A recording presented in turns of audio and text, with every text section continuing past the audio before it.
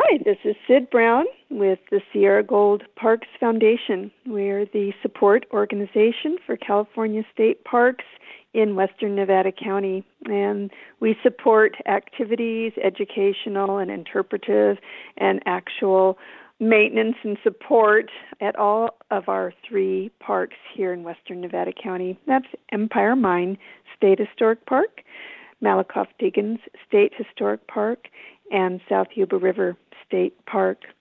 It's a beautiful springtime here in Nevada County.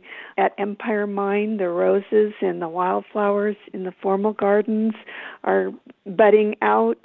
At Bridgeport and the Buttermilk Bend Trail down in the South Yuba River State Park is just busting out all over with gorgeous poppies and lupins and lace pods and fiddleneck and all kinds of gorgeous flowers. And the redbud is out, the dogwood is out, and it's just a really beautiful time of year to go out and enjoy the trails in our local parks.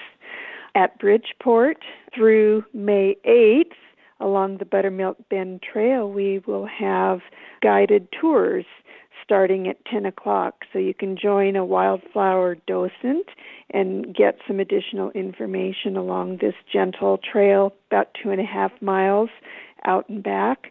They meet at the Visitor Center at South Yuba River State Park at 17660 Pleasant Valley Road in Penn Valley, and that's down at Bridgeport with the newly reconstructed Bridgeport Bridge. At Empire Mine State Historic Park, we have some very beautiful and new events coming up in the month of April. April is Arts, Culture, and Creativity Month. And so in honor of that, for every Saturday in April, we have some special activities at our local state parks. On April 2nd, we had Poetry in the Parks, and that was kind of co-sponsored with the California Poets in the Schools, Nevada County Community Library, Nevada County Arts Council, and Sierra Gold Parks Foundation, and California State Parks, where we had high school students that had been working with Nevada County's Poet Laureate and create some very beautiful and interesting and provocative and lovely works of poetry inspired at Empire Mine. And then the next few Saturdays, we have various activities. So on April 9th, Art in the Parks, watercolor painting at Empire Mine, and that begins at 10 o'clock in the morning. Artists are encouraged to bring their watercolors and a stool and their materials and paint with our local artist, Jerry Ann Van Dyke, from 10 to 1 at Empire Mine on April 9th. We ask people to pre-register for this event. The only cost is your park entry, which is $5 per person, and you pre-register by emailing sierragoldparks@gmail.com to sign up. We're really excited about this special event. So that's Art in the Parks, watercolor painting at Empire Mine. And then we're going to also have watercolor painting down at Bridgeport the next Saturday. So plein air painting, same deal. We ask people to pre-register in advance. Again, it's a free event. We ask that you bring your own materials, water, sunscreen, hat, something to sit on. And there's just some really beautiful scenes to paint and be inspired by. So that will be Saturday, April 16th. And that one we're meeting early in the morning, 8:30 in the morning for that. And then we're going to have a photo walk with Aaron Time from Nevada City's Outside Inn and In-Town Campground, who will lead a 2-hour photo walk at Empire Mine State Historic Park, and that's Saturday, April 23rd from 2 to 4. So again, we ask people to pre-register if possible, sierragoldparks@gmail.com to sign up. And all this information is available on our Facebook page and on our website at sierragoldparksfoundation.org.